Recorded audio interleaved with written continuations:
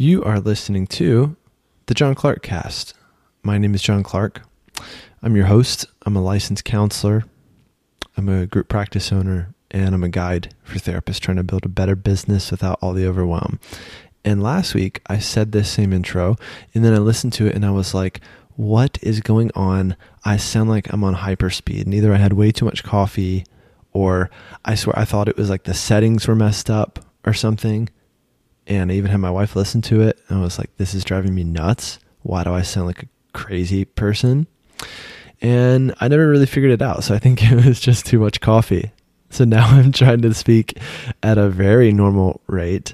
And maybe I'm going too slow now. I'm overthinking it, but that's life and that's me. So today's episode is a solo episode.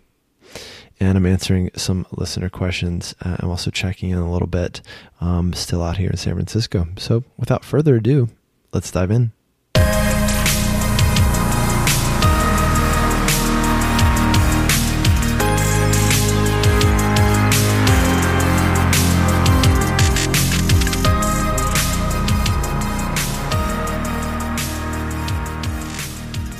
I want to show you how building the business of your dreams is entirely possible. When you have a plan and you have a guide, it's way easier to get there. It's way easier to achieve things that you simply can't achieve on your own. Schedule a free strategy call with me at thejohnclark.com/work with me. thejohnclark.com/work with me.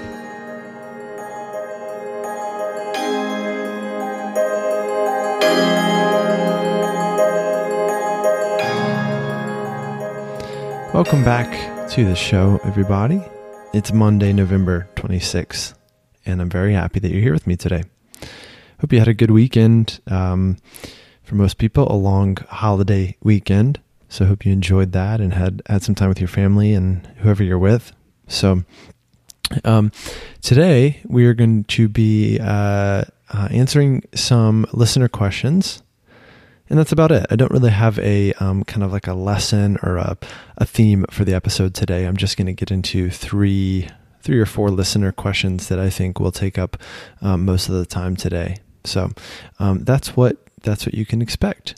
I'm still out here in San Francisco for one more day, heading back tomorrow, and the air has cleared up quite a bit because of the rain over the past week. So that's been much needed and much appreciated. And the Bay Area is looking like the Bay Area again. So that's always kind of nice.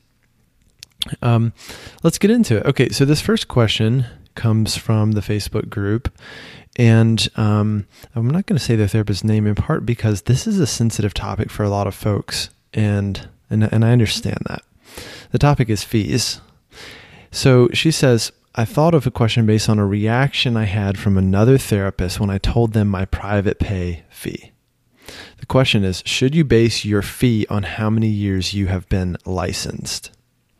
Which is a really interesting question. The second part is a really interesting question because I've, to be honest, never really thought of it that way specifically, or thought of like, if you've been licensed X number of years, then your fee should be higher, or is kind of allowed to be higher, in quotations, allowed.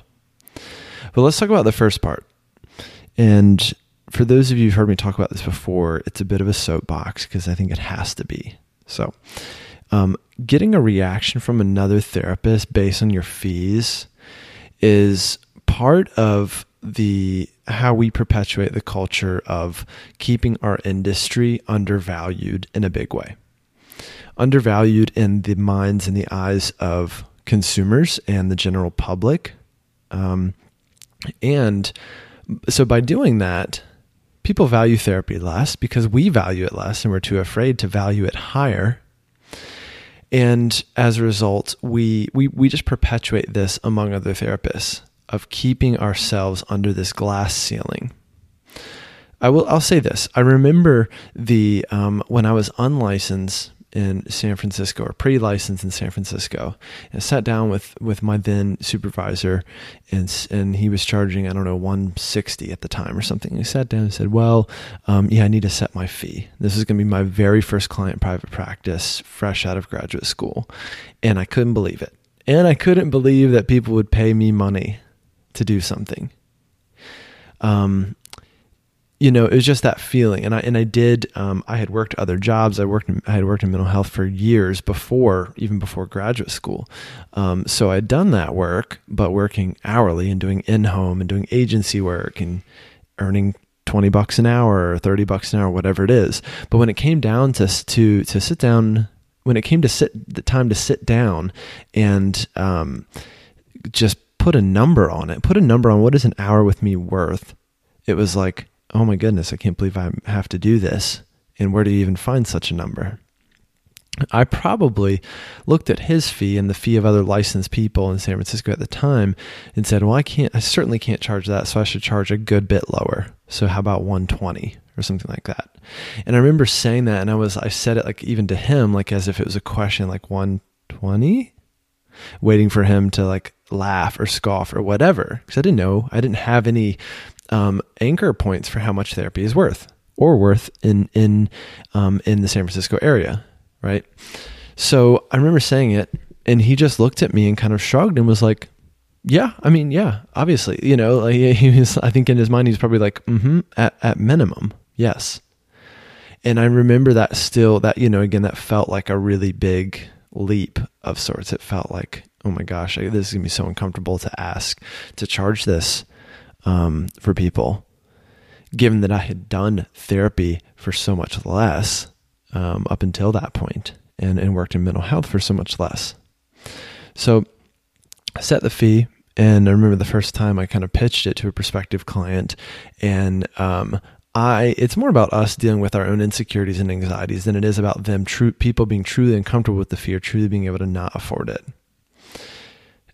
So for someone to come and work with me at that fee, let's say 120 or whatever it was, let's say they come for some shorter term therapy, 8 or 9 sessions, 10 sessions. Let's just say for a nice round number, they spend $1,000 on therapy. Well, people spend $1,000 on a lot dumber things than therapy, and they do it willingly.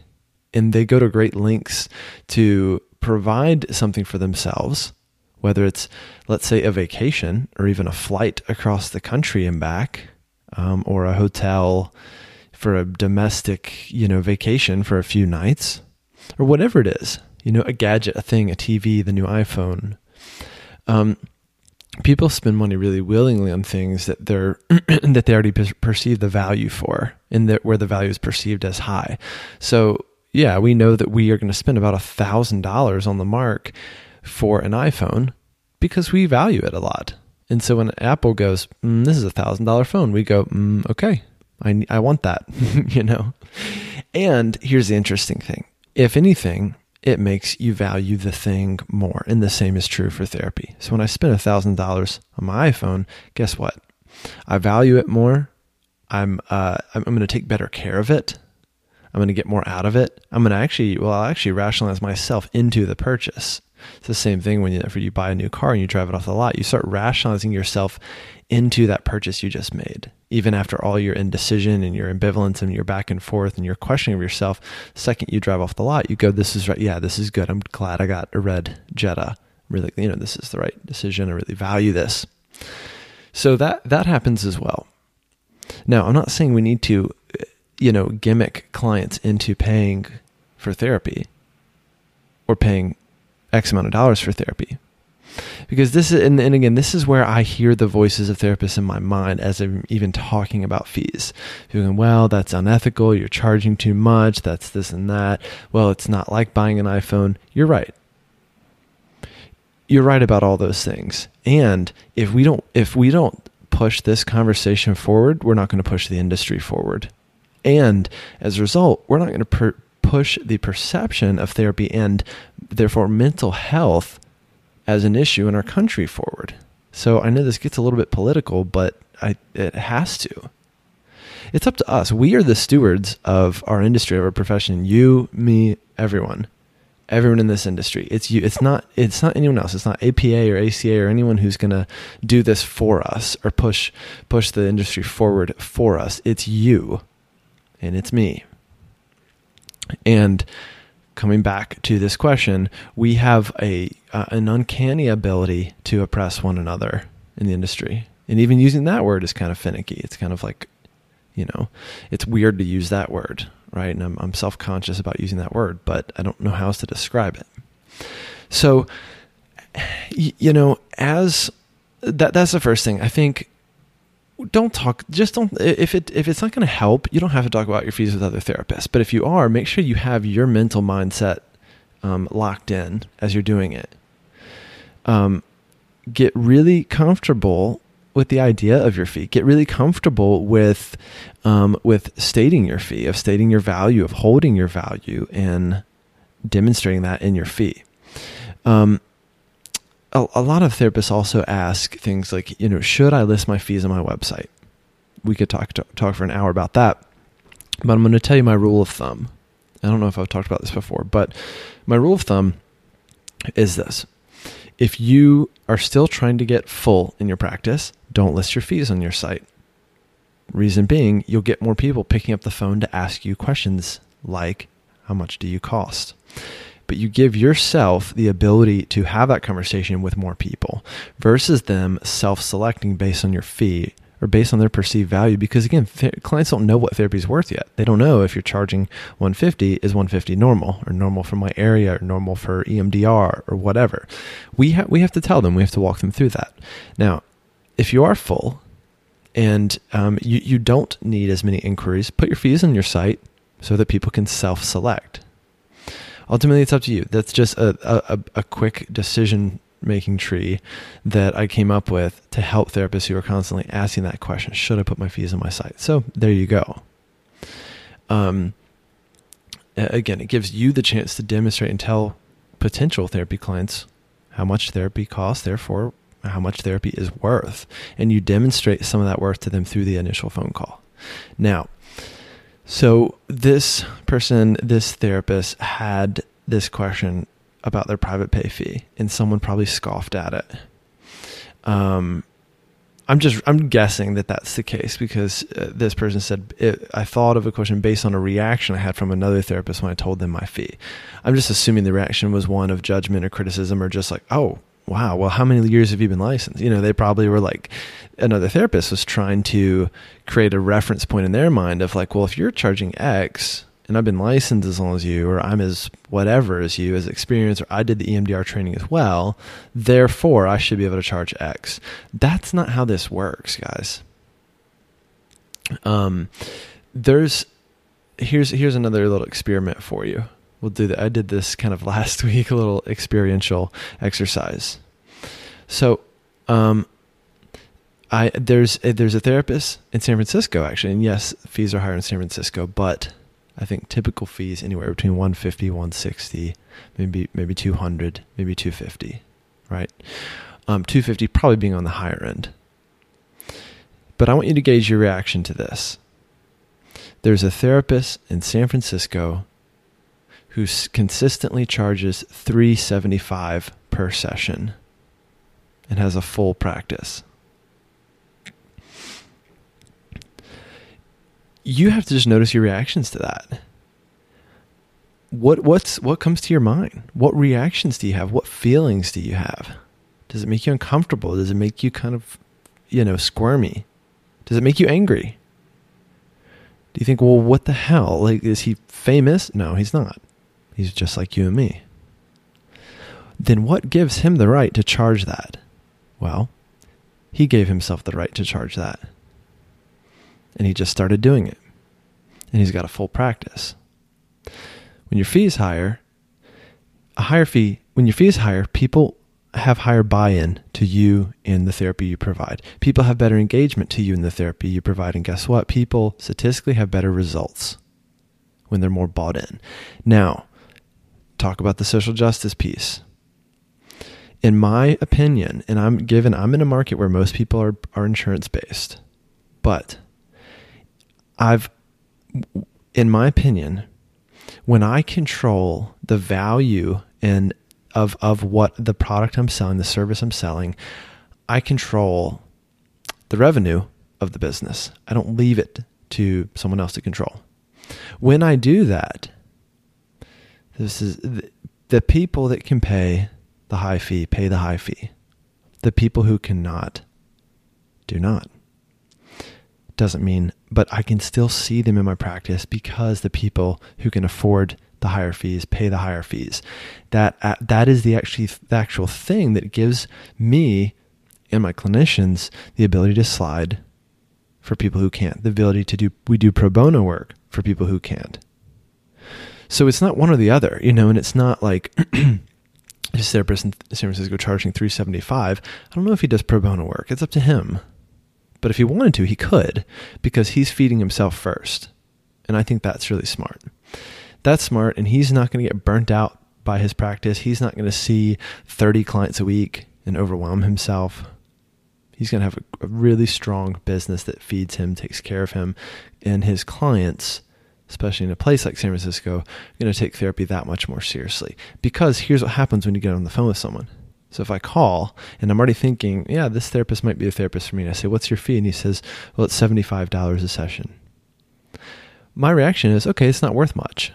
Let's say in San Francisco, just for this reference point. So in my mind, even on an unconscious level, I go, okay, 75, it's affordable. It's even cheap, as some might think. Therefore, it's not worth much. That same therapist says it's $375. It changes perception right away. If it's $375, I go, this must be worth a lot. This guy must be really good. I should take this really seriously. Because here's the thing, people actually want to invest in themselves. So you should always be pushing the limits of what you should charge. Whatever you think you should raise your fee to, add $40 to $50 to that right now and see how that feels. I just challenge you to pitch it to the next person that calls. Whatever your fee is now, add $40 to $50 to it. Pitch it, see what happens. If they say no, they say no. But pitch it, see what happens, and then decide if you're going to raise your fee or not. I think everyone with your private pay fees, doesn't matter if you're insurance or insurance and some private pay, you should be raising your private pay fee at least twice a year. So a $10 raise for yourself, a $10 fee increase over 20 clients. I have to do this math so I don't screw it up, but the number is always kind of impressive. $10 times 20 clients, I should have known that, $200. $200 extra a week. Let's say you work 48 weeks a year. Guess what? That's almost a $10,000 raise for yourself. It's $9,600. $10 extra per session. You give yourself almost a $10,000 raise. You're raised in an agency, you're lucky if you get 2, 3, 4, 5% for doing a killer job and busting your tail. So that's the math adds up because our fees are recurring, because it's weekly for most of us. Those fees really add up. So the second part of this question was, should you base your fee on how many years you've been licensed? I don't think so. And in fact, after I moved along in San Francisco, even when I was still pre-licensed, I started charging what licensed people were worth, because therapy is worth a lot, The other thing to do here is so I'd say no, don't base it on how many years you've been licensed. Base it on something totally different. I think reverse engineering is a good way to do it. So if I take out my calculator here and I say, so for a lot of therapists, and I know I've done this before, they want to make $100,000 a year. A lot of therapists are working toward that point. $100K. I'm going to add about 30% for expenses and taxes. So let's say it's $130,000 a year. I need to make gross revenue needs to be 130. I'm going to divide that by 48, which is the number of weeks I'm going to work. That's taking off 4 weeks a year. That means I need to generate $2,708 a week. Okay. So I need gross revenue to be at $2,708 a week. You got it? From there, how many clients do I want to see a week? Let's just say a nice round number. Let's say it's 20. Fairly comfortable, a full but comfortable practice. So 2,708 per week divided by 20. Your fee is $135. It's not that bad, right? So a lot of you are thinking, wow, that's actually more attainable than I thought. or my fee is already higher than that, right? And if that's the case, you just need to look at your retention and your volume of your practice. But that's how we do it, So I would say that's how you set your fees. That's one way to set your fees, right? That's a way that I would suggest you at least try it. Try reverse engineering the math like that. Otherwise, your fee is about perceived value, and your fee is yours and yours alone. So you set that fee, you push the limits of what that fee is, you base it on your goals, the way you value yourself and your therapy, your market, your demographic, your values, everything. You have to figure this out for yourself. But I challenge you to push the limits of what you think this should be, what you think your fee should be. Man, how am I going to get off that soapbox and onto something else now? I guess I'll find a way. Let's check the time. Wow, I riffed on that for 20 minutes. Whoops. Next question.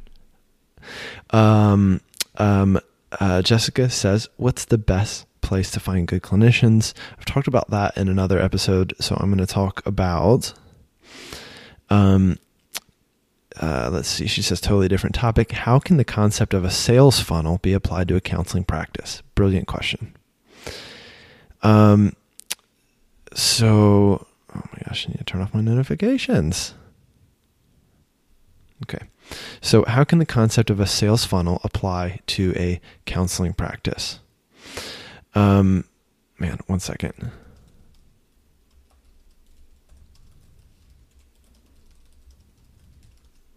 Okay.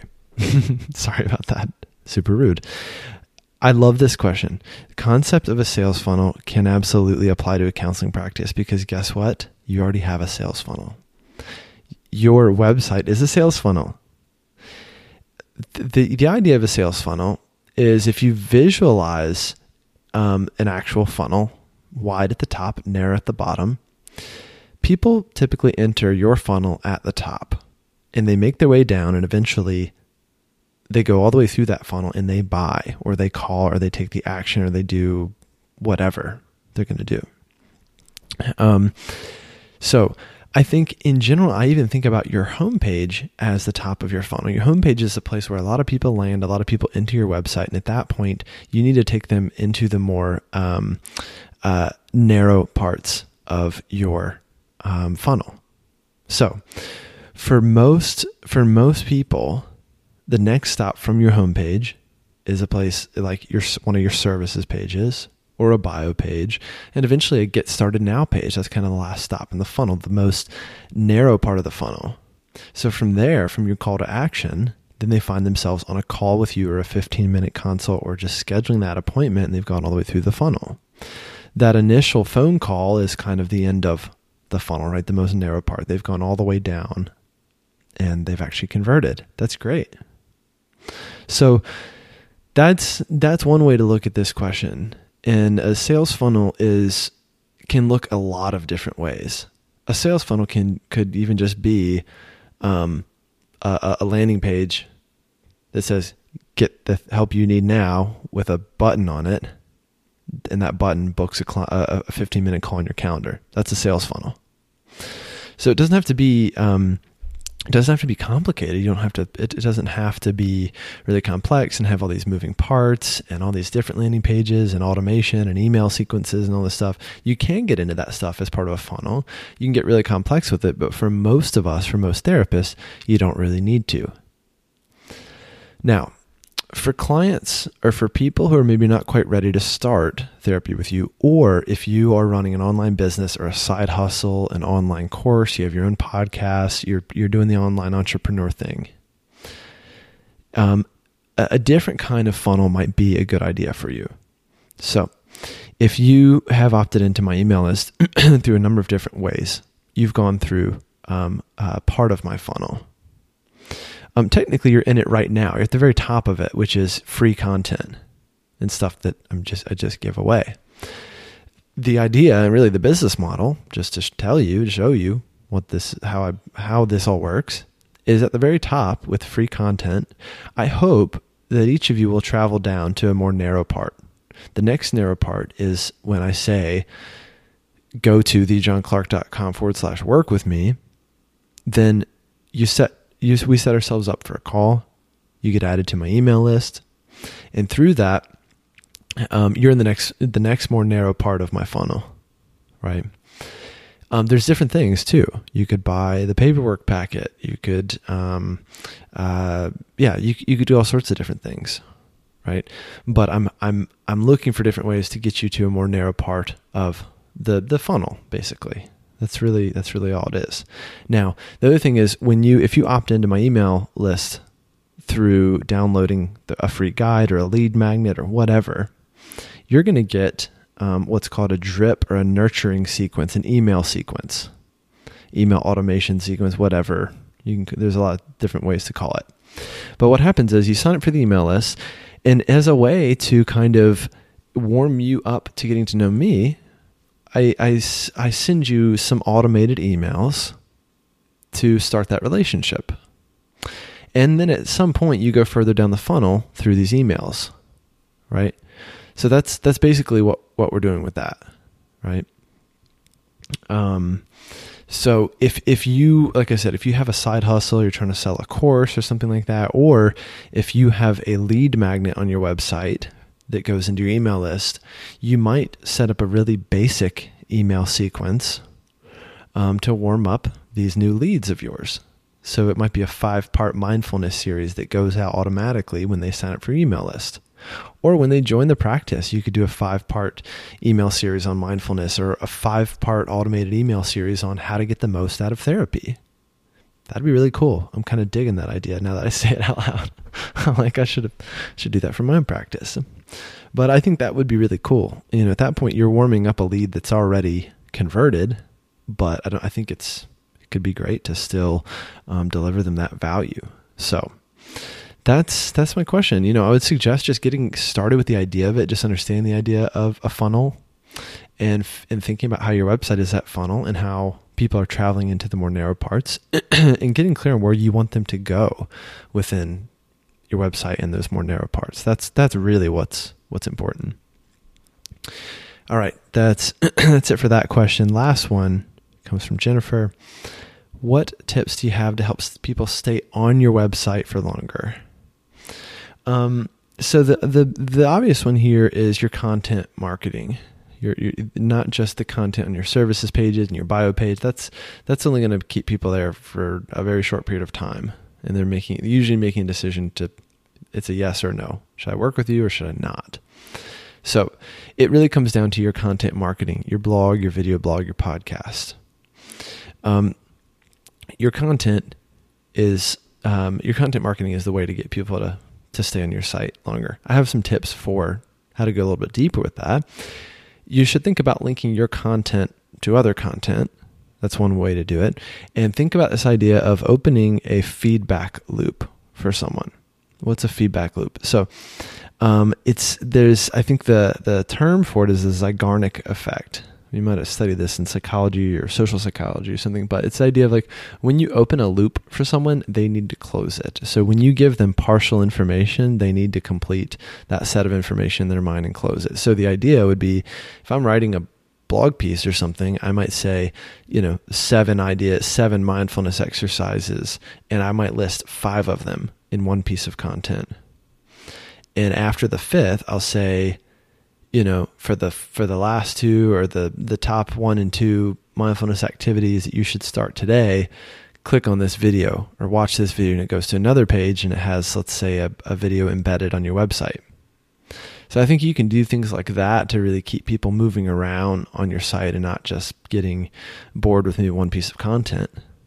The other idea with that is to feed into your email list. You could offer the first 3 mindfulness exercises and say, to get the full list, click here to get on the email list. To get the full list, click here to download the free PDF. And then you've helped them close that loop and you've added someone to your email list. So to me, that's a real win. But again, otherwise it's all about giving people the option to go deeper into your website and also giving them the option to basically leave the funnel at some point, which means they take action and convert. So through your content marketing, you want to educate, entertain, inspire people, add value to people's lives, but you also want to give them the chance to convert if they want to convert. So don't ever underestimate the value of strong, repetitive calls to action throughout your entire site, throughout all of your pages, including your blog and your content marketing that you work hard to put out there. So you've always got to be keeping that stuff in mind.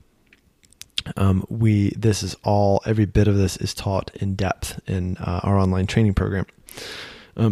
Excuse me. So that's what I would say about keeping people on your site for longer. And the last part I would say is study your Google Analytics. Make sure you have your Google Analytics set up so you can actually get some insight and some statistics and data into what people are doing on your site. Where are they spending most of their time? It might surprise you. And if you have one piece of content that's doing really well, you need to take note of that and replicate that content or go deeper into that theme or whatever it is. So there's a lot of cool stuff you can do with that when you get a little bit scientific about it. All stuff to think about, guys. I said this last week, but this stuff can be tricky, but it doesn't have to be. Private practice can be tricky, but it doesn't have to be. If you want to hit 6 figures for the first time, or if you want to scale into that group practice you've always dreamed of, or be able to take 2 months a year off, or get out of debt, or grow a 7-figure business, I'd love to help you get there. All you have to do is go to thejohnclark.com/work with me to book a free strategy session. You can do that now. I've got slots for for some free strategy sessions right now, limited time. But I'd love to hop on a quick call with you and see, and learn more about you and your practice and where you want to be and what's getting in the way. thejohnclark.com/work with me. That's it for this week, guys. We will see you soon. I believe Wednesday for an interview episode. I've got to talk to Laura about who that's going to be, but we will get that. We'll figure that out soon, and we will see you Wednesday for our interview episode. Hope you have a great couple of days, and I'll see you soon. Cheers.